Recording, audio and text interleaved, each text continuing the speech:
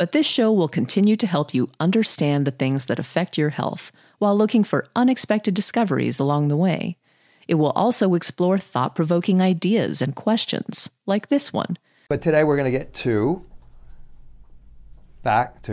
oxygen, okay? We're going to talk about following the fuel. So the first thing of the basics of getting better is to follow the fuel. Now, what is the fuel that makes our physiology work? The two main fuels that make our physiology work are oxygen and glucose, okay? And don't underestimate the supposed simplicity of where I'm going with this, because we're going to talk about glucose in our next presentation, okay? Today is going to be strictly about oxygen. And, people say, well, I get oxygen if the person's like can't breathe and they've had a stroke or they've had COPD or something like that, they need oxygen. But the reality is most of the people running around on planet Earth, or at least in this country, and we're finding out several other countries from people who come here, they don't have enough oxygen going to their extremities. They don't have enough oxygen going to their brain. And a lot of us would argue that means they don't have a lot of oxygen or enough oxygen going to their enteric nervous system, meaning the nervous system that controls your intestines. So oxygen is kind of vital. I think most of you realize that if you stop breathing for a short period of time, that probably would be a good representation of how important oxygen is.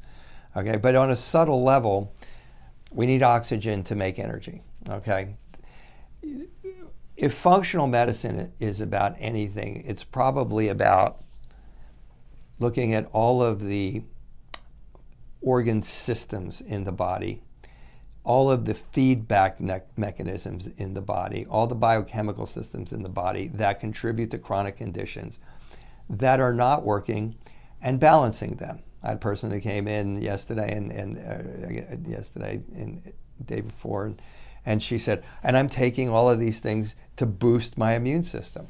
Frankly, most people come in here don't need to boost their immune system. They need to balance their immune system. In fact, we need to balance everything. It's really about homeostasis. It's about getting your body back in balance to the degree that is possible based on your present condition and the amount of tissue damage that you might have incurred or not incurred. And oxygen is kind of, oxygen and glucose are kind of the beginning, where you begin with getting your physiology better. So what about oxygen? You need oxygen to create something, to create ATP. ATP, you might know better in the term, as a term of energy, okay? Energy is made in your mitochondria, and I'm not going to get into the whole Krebs acid cycle, but there are these little things, these little organelles in your cells. They're called mitochondria. Most of you have probably heard of them. And mitochondria, when they're not working, not only create fatigue, but they create an imbalance in your system. You cannot create homeostasis.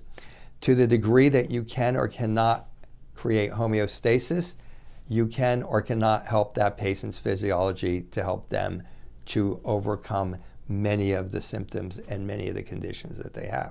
So it all starts with oxygen. Sleep apnea is something that is on the top of our list of evaluating when patients come into our office with chronic problems. I don't care if you're coming in with dizziness, vertigo, balance migraines, irritable bowel syndrome. I don't care if you're coming in here with fibromyalgia, peripheral neuropathy, chronic fatigue. You don't have enough oxygen going to those extremities. You don't have enough oxygen going to the brain. You don't have enough oxygen in the cells. It's not happening. One of the biggest violators of oxygen is sleep apnea. And I was actually turned on to this by one of my mentors. And I remember sitting in the class and I was kind of like taken back by it. It was like, sleep apnea. Like, wow. And he went on to say, well, sleep apnea causes diabetes, it causes heart disease, it causes liver problems. Sleep apnea causes weight gain, it causes heart disease, it causes stroke, it causes neurological diseases, it even causes spinal or brain stem problems. And it's listed as one of the top 2 causes of erectile dysfunction. All of these conditions are conditions that walk in here. So he kind of got my attention on that. And as I delved more and more into sleep apnea, I started to realize that it creates a massive oxygen deficit. I came back to the office after that presentation, and I started asking a lot of my patients, have you been diagnosed with sleep apnea? Here's what I've got. Here's what I got. Well, yeah, somebody told me that I had sleep apnea a while ago. My husband says I snore all the time. My wife says I snore all the time. My husband says I have to, like, he has to wake me up because he doesn't know if I'm like breathing or not. But you know, I don't know. I didn't really go get checked for. I went and got checked, and they told me I had sleep apnea, but I didn't really follow through on it. They didn't tell me like whether it was that important or not. Or, yeah, I got diagnosed with sleep apnea. So my next question for that person would be, are you using your CPAP? Man, I hate that thing. It's on my face. It doesn't work right. It bothers my sleep. And the statistics that were presented in the class were that only 30% of the people who are diagnosed with sleep apnea use their CPAPs. That was about the statistics I saw in answering in questioning my patient population. But what was more stunning was almost 80% or 70 to 80% of the people I asked said, yeah, I've either been diagnosed with sleep apnea, I've been checked for it, I've been told I have it, or I have it for sure, and I'm using my CPAP, or I'm not. That was pretty stunning. The next thing that I did was tell people, okay, if you don't start using your CPAP, we're probably not going to get as good a result as we get. The results varied from mild to moderate to doc. I don't know if I need to do your program anymore because my peripheral neuropathy is better, my dizziness is better, my vertigo has gotten better, I'm sleeping for the first time in 20 years. So yeah, it helps. It helps. Getting the energy in there has helped. My hands have gotten warmer. It seems like I'm responding better to the program. But following the fuel, getting the proper fuels into your system is critical to being able to have your supplements work better. Your supplements part of them will work by breaking down and then becoming part of this Krebs acid cycle, citric acid cycle, that creates energy. You need energy to get better. So sleep apnea is like on top of the list. If you're not making oxygen, and sleep apnea I now think is one of the top causes that I see here in my office. You're just sitting around making lactic acid. Lactic acid is that stuff that burns when you're doing exercises or you're lifting something and your muscles start to burn, and there's a whole chemistry behind why that burn is there, and it's there to help you to get more glucose into your muscles. But you shouldn't be sitting around burning.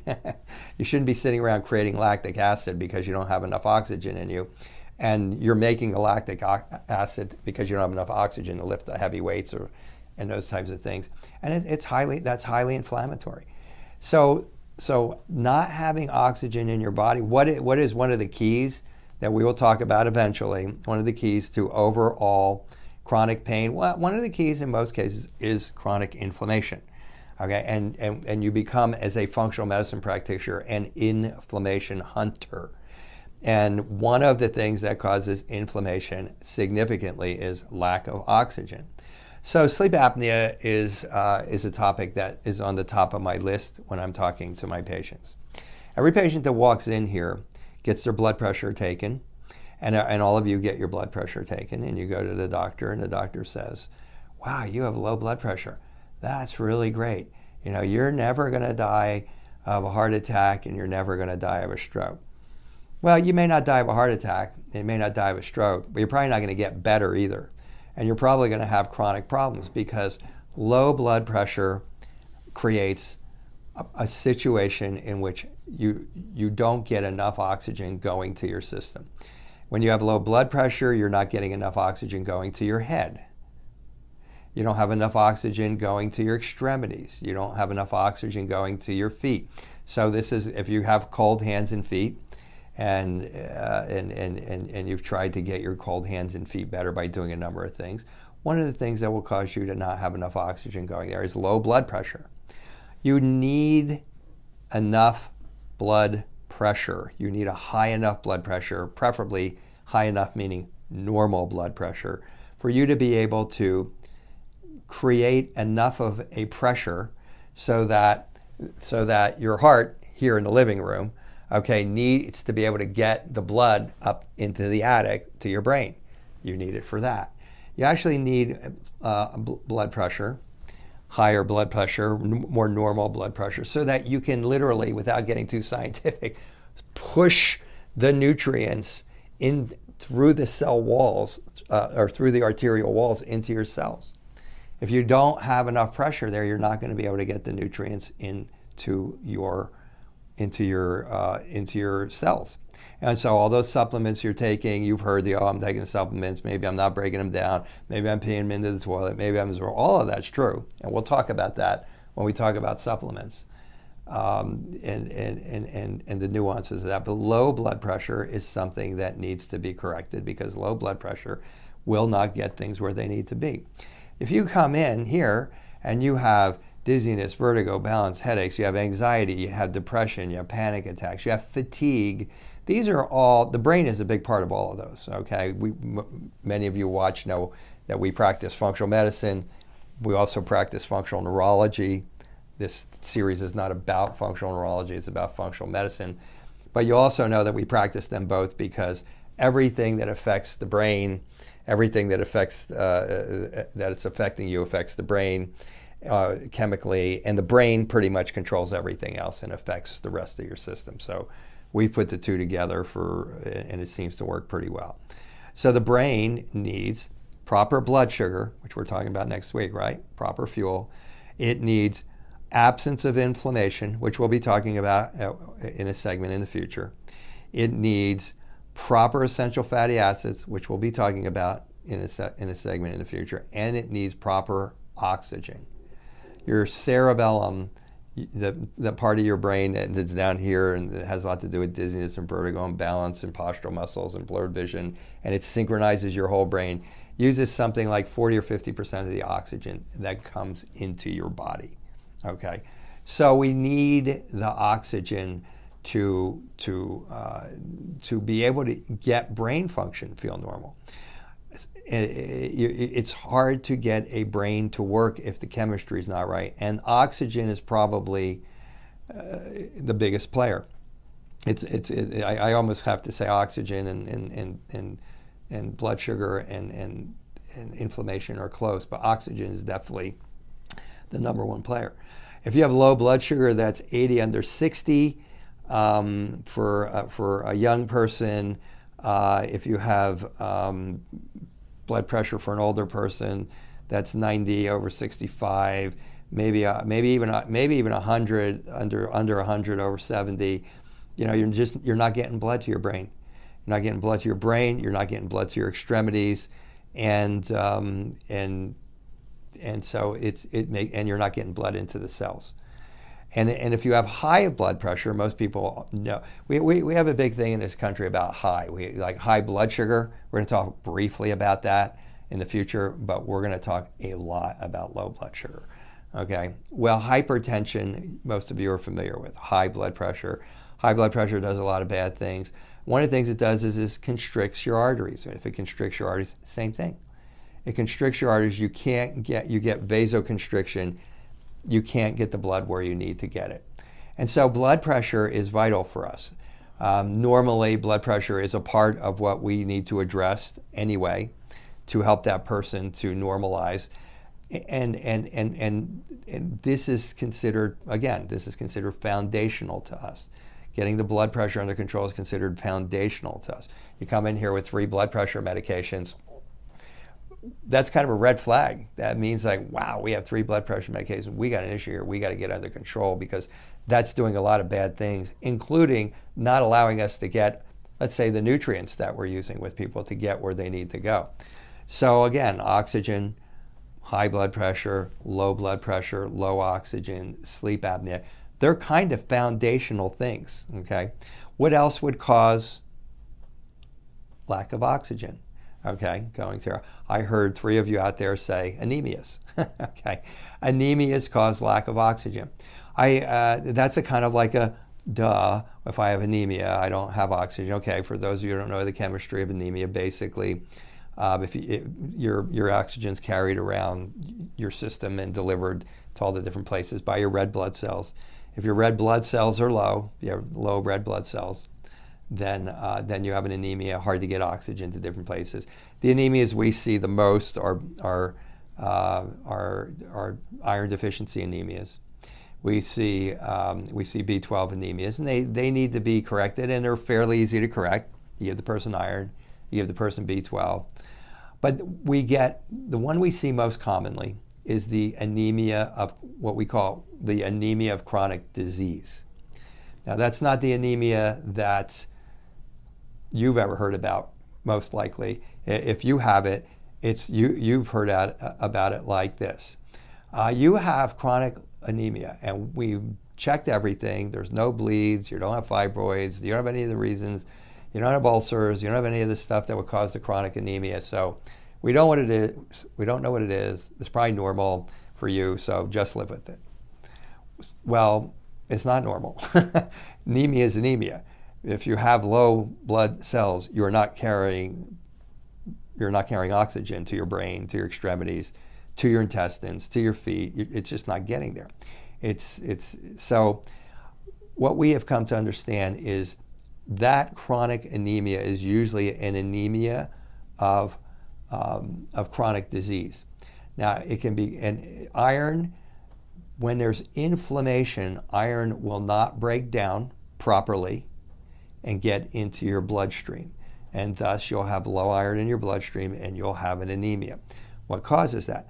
Anything that causes inflammation can cause that anemia. So, to just hit a few, you could have high blood sugar, that causes inflammation. You could have low blood sugar, that causes inflammation. You have gut infections, that causes inflammation. You can be stressed, that causes inflammation. You can have an emotional trauma stress, which you've had your whole life, that causes inflammation. And on and on and on, and we're probably going to do a segment on inflammation. So these chronic anemias that people have, these are significant. They're not, when you're told, oh, that's normal, it's not a problem, don't worry about it. It could be a gluten sensitivity. You know, it could be so many things. It could be a mycotoxin. There's so many things that cause it, but those things that are causing it are known. And the point here is not only do you have the anemia of chronic disease, where your low blood, where you have chronically low red blood cells, okay, chronic anemia, but many of the things that are causing those chronic anemia are also the things that are causing inflammation that's contributing to your chronic disease. So anemia, oxygen, basic. You're going to hear me say, we're going to be on basics for a while, and you're going to hear me say the basics not being attended to are for sure part of what's causing your foray onto the internet to not work. Okay, whether it's a diet, whether it's supplements, whether it's breathing exercises or whatever. So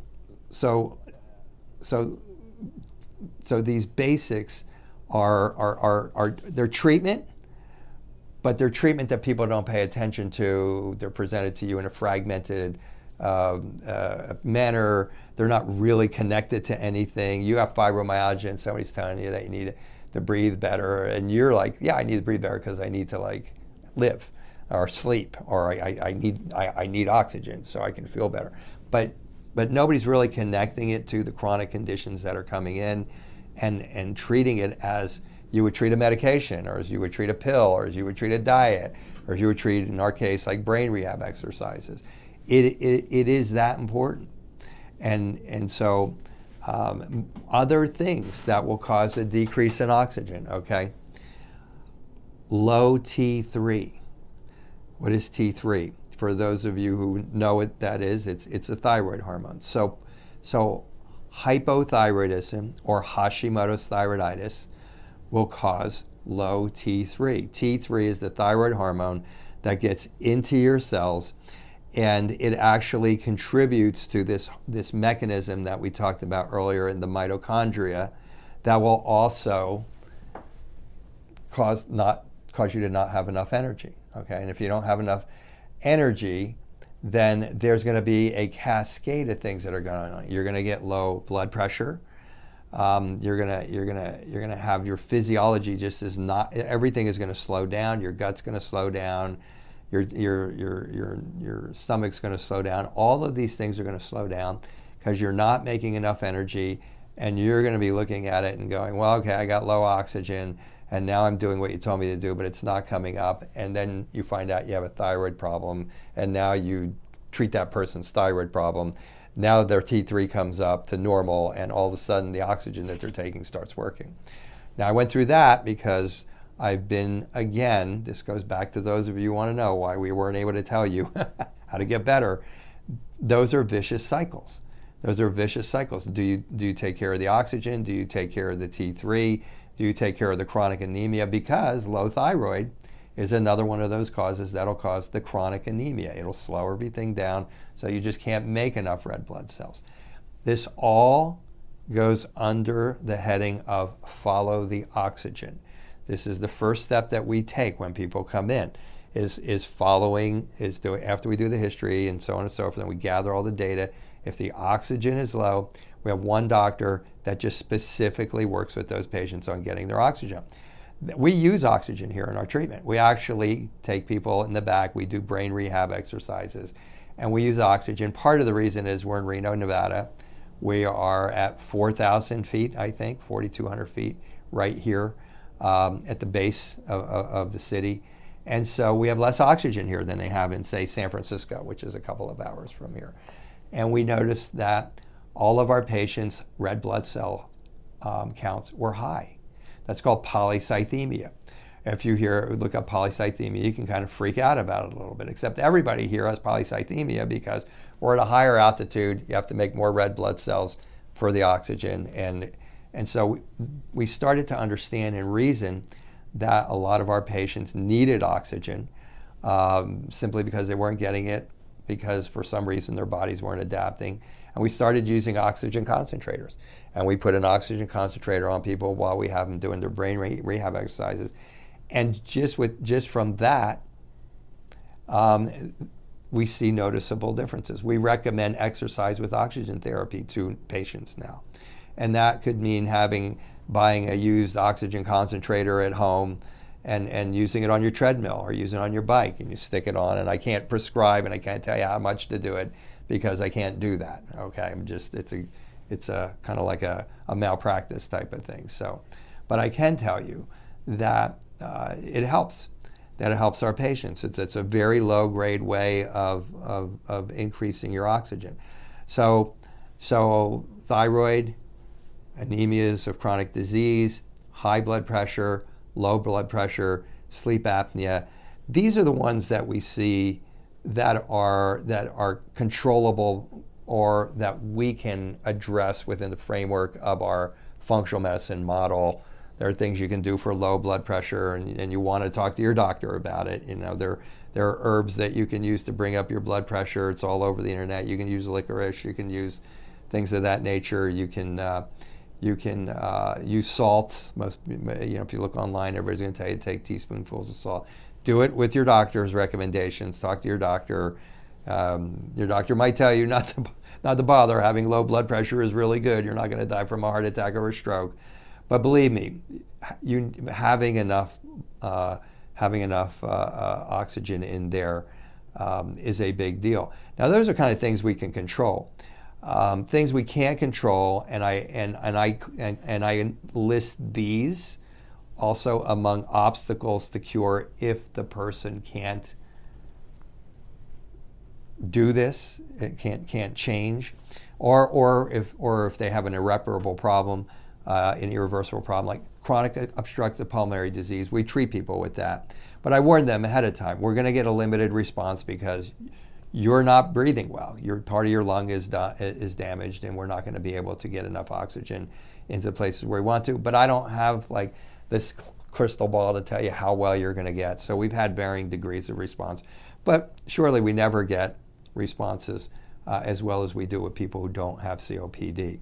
Asthma is kind of an interesting one. Asthma, severe asthma can be a problem. We see it a lot in kids. But on the other hand, asthma seems to be more of an immune inflammation type of a situation that's really exacerbated by stress and allergies. And the vast majority of the time, we actually treat asthma. The vast majority of the time, the asthma will ultimately get under control. So we'll actually use supplements that will increase oxygen to the person in a case like that because they don't have enough oxygen going on. Smoking cigarettes. I used to not take people if they were smoking cigarettes. And then I thought, well, it's not fair. I just need to let them know they may need to know that we may not get as good a result. And then we didn't get as good a results. We talked to people about it. I let them know that they would be better off smoking cigarettes. I have people who just stop smoking immediately. When you stop smoking immediately, your blood pressure will reduce usually within about 72 hours, by the way. And so not only does smoking decrease oxygen to your brain by like about 40%, but it contributes to high blood pressure, which constricts your arteries, which causes less oxygen.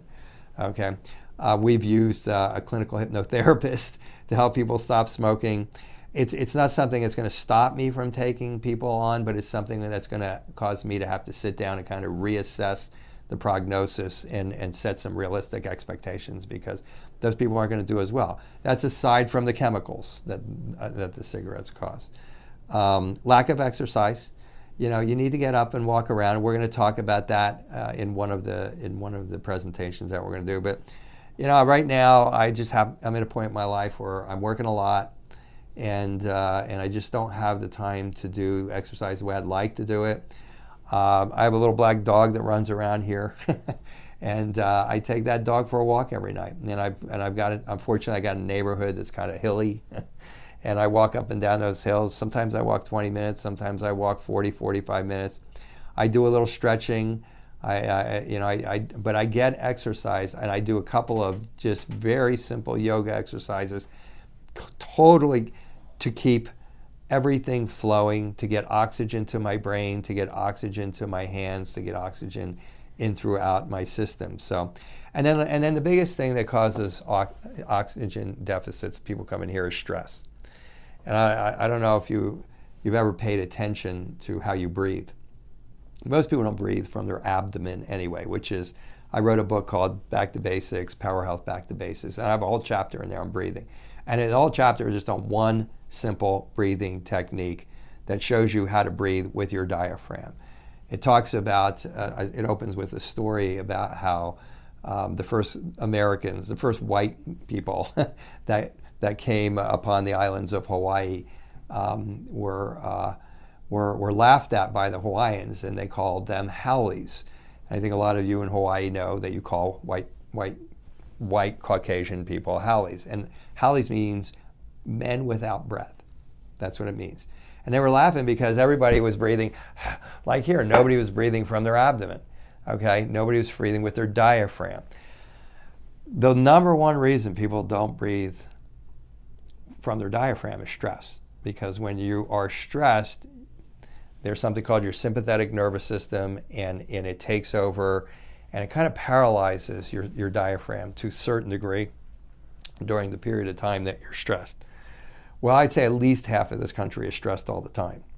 At least right now, at least based on my observations. Certainly, it's a rare patient who comes into this office with some sort of a chronic condition who isn't in a chronic fight-flight response.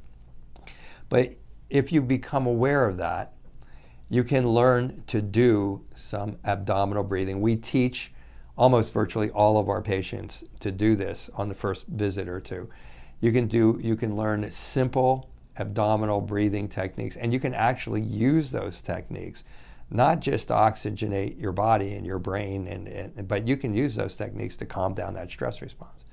Because when you do that, it'll calm down that fight-flight response, and it'll allow the relaxation response to come back in. And if you ever happen to be relaxed, you'll probably notice you're breathing from your abdomen. But this is an important part of oxygen. If it sounds silly to you, then I feel bad for you, because we're really, one of the things that I've noticed over the years of doing this, and this is my 40th year, I'm just about to enter my 40th year in practice, is we really are enamored with all the new things that come out, and there's value to many of them, if not all of them, but it's not about the new things. Getting well is not about the new things.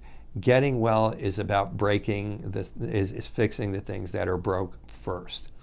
It's bowing to nature. And nature says you need oxygen in every cell of your system. You need proper blood sugar. You need proper essential fatty acids. You need a lack of inflammation. Nature says you should only be stressed for very, very short periods of time when you need the energy, and then you should be in a relaxation mode.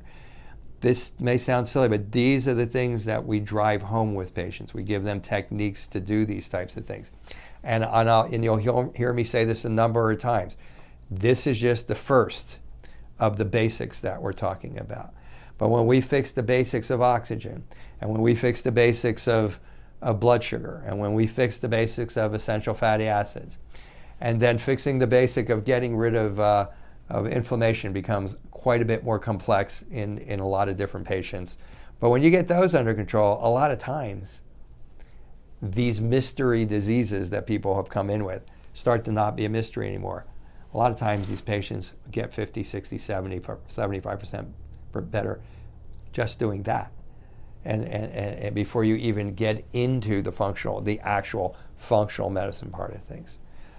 So that's oxygen. The basics never go away.